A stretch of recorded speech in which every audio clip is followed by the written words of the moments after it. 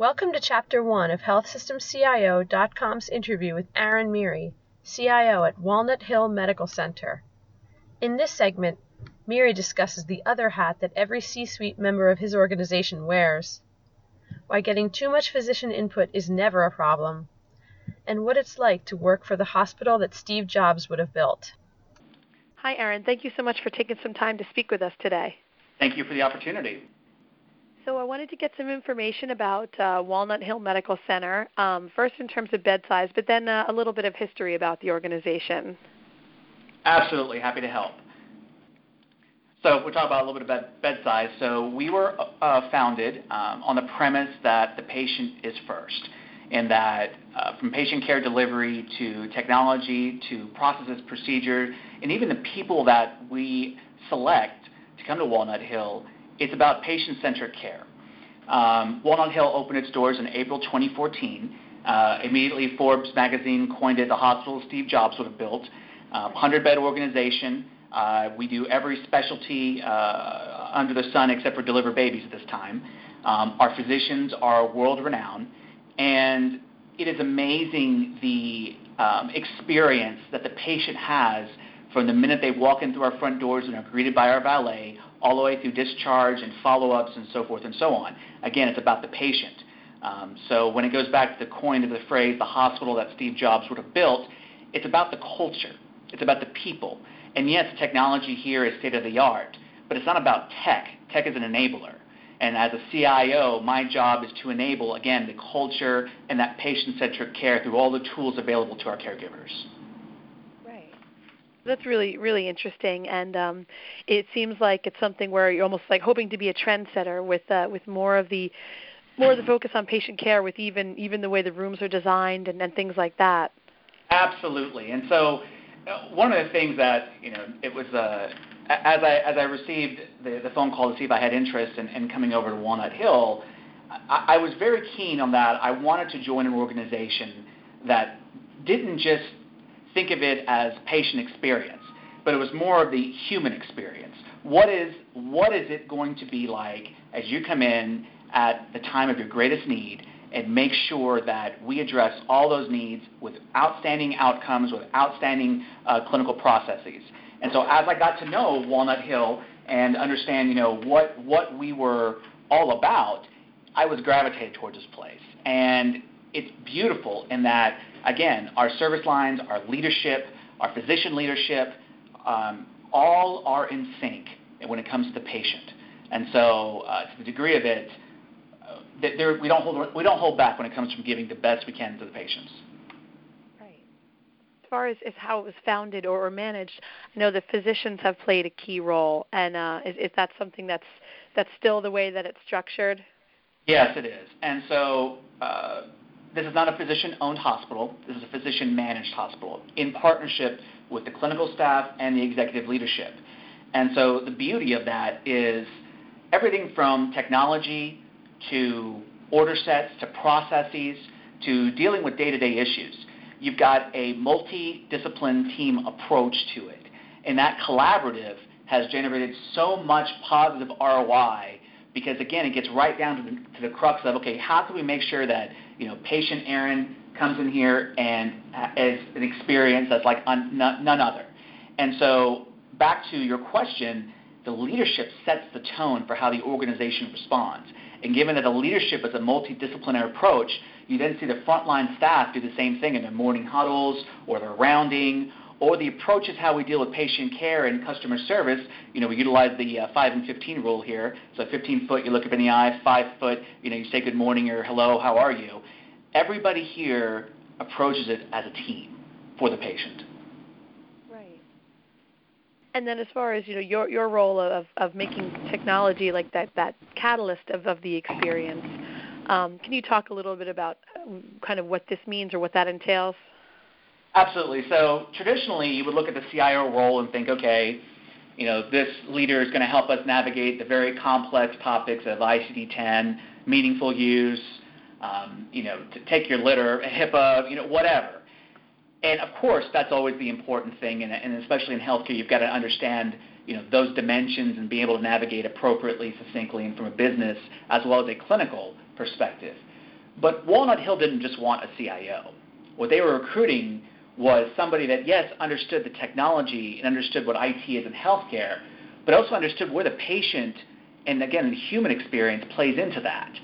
And so what intrigued me the most about Walnut Hill, beyond our founding principles and our guiding vision and our leadership, was the fact that each of the C-suite, yes, we might hold the title of CIO or CFO or CQO or CNO, but we wear the other hat of patient advocate. We wear the other hat of, human advocate. What can we do for the patient? So I found myself in phenomenal discussions around patient experience and helping to change our culture. And, we have a principle we call We Care. And We Care literally is the galvanizing force for what the culture drives itself towards, in making sure that, again, we put the patient first, that we always identify and address issues that could inhibit the patient, and we address those as a team, and those sorts of collaborative approaches. And so I get to step out of my technology, I guess call it comfort zone, and get into aspects and dimensions that sometimes CIOs can't often find themselves in very easily. And for me, that's fun. I get to put on a different hat, think of it from a business perspective, and generate ROI beyond helping to achieve meaningful use, because now we have meaningful experience. Yeah. Right. I mean, just being, you're situated in Dallas. Are you in city or on the outskirts of the city? No, we're actually in the city. We are in Dallas County. We are in a very, I think, a very booming part of town. So you see a lot of businesses, a lot of foot traffic. One chalks it up to people have a good experience, so word of mouth, people want to come here and repeat. But number two, Dallas by itself proper is growing at an unprecedented rate. So we're seeing the benefits of both aspects. Right, and it's not like you're in an area where there aren't other hospitals, so I imagine that this really has to be a guiding philosophy, making this human experience better and using that to, build your own base. That's exactly right. And I got to give, a lot of credit to our physician leadership and our physicians in general. The physicians that are, again, selected and credentialed to participate and work at Walnut Hill all put the patient first. And as I talk to these clinicians and these physicians across the service lines, every one of them say, well, here's what would benefit my patients. Here's what they've been asking for. Here's what I've been unable to provide for them at other facilities. And 9 times out of 10, it's just simply caring. And it's simply believing in the patient and saying, I got you, I got your back, here's how I'm going to help you. And trusting that, everybody from, again, the valet all the way through the discharge process and when they're sent home with their meds or their scripts, they're all in it together for the patient. And so it makes my job easy as CIO, because here I've got to bring technologies together. I've got to, have an EMR talk to a separate EMR outside of this organization. I've got to do all these different things that getting buy-in at a very traditional, very locked-in, siloed mentality, it would be very difficult. And you have to gain a lot of buy-in for that, because you're trying to always provide and return the value to the patient and say, okay, Physician Jones, here's why this would be important. At Walnut Hill, I'm side by side making these decisions with clinicians to say, here's how your patient's going to benefit. And they're like, great, I agree with that. This is what we can do. Or, better yet, they provide feedback and say, have you thought about this? So then I become a collaborator, and I become an integrator. So you go from chief information officer to chief, integration officer and innovation officer, which to me is where the CIO role is going. Right, absolutely. Is there such thing, though, as having too much in a way that you kind of maybe just filter that, or how does that work? Because, when you have so many physicians who are engaged, it's a really great thing, but then I can imagine that maybe there's challenges, too, with trying to get to everything. Absolutely. And I give a lot of credit to my mentors of the past, and a very prominent CIO here in the area, and you recently interviewed her. So she used to always say, you seek first to understand. So I always ask a lot of questions up front when I'm trying to understand the problem we're trying to solve, and then it's educate. and make sure you educate folks on the parameters of here's what you can do and here's what you can't do because of maybe barriers with the law or privacy or security or whatnot. And then, yes, it is to seek a consensus with leadership to make sure that physician leadership understands the perspective of here's what our boundaries are, what we can and can't do. Right. So as you're working with the MASS collaborative, there's already some bumpers established up front, so it's not a free-for-all. So yes, there's some navigation there, but given now, I've surpassed 6 months in this role, I'll take this perspective over the other where I don't have any buy-in, or buy-in's very tough to come by. Because here, I've got folks interested. I've got folks asking questions. I've got folks saying, hey, can we take it to the next level? How can we take it to the next level? How can we make this patient experience something beyond it's ever been ever before? And that makes it fun. Yeah, I'm sure. I can imagine. Now, to put on the more specific CIO hat for a little bit, can you talk about the application environment as far as the EHR system in the hospital? Absolutely. When we went live with Siemens Sorian and with Sorian Financials and Clinicals. Siemens was purchased by Cerner, and a lot of credit to the EMR vendors there on both sides, both at Siemens and then transition to Cerner. They've been excellent partners as they have gone through the acquisition and change mode. A lot of that from our perspective had to change as we're dealing now with Cerner leadership and we're dealing with Cerner folks that maybe you transition from Siemens world. So we've gone through a bit of a churn as well and having to work out processes and kinks and those day-to-day kind of things. So we use Sorian end-to-end. We went live fully with CPOE.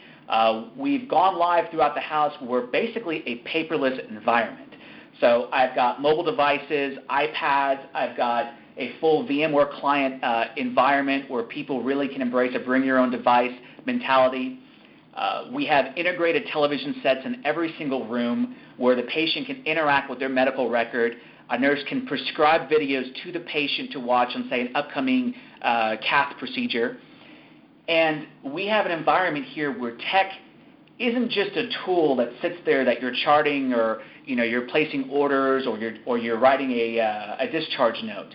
You have technology that is actually functionally interacting, providing education, providing active surveillance and feedback to the patient and to the caregiver, where tech now suddenly becomes part of the DNA of what makes this place tick. So I was a little bit blessed in walking into an environment where, it's totally brand new.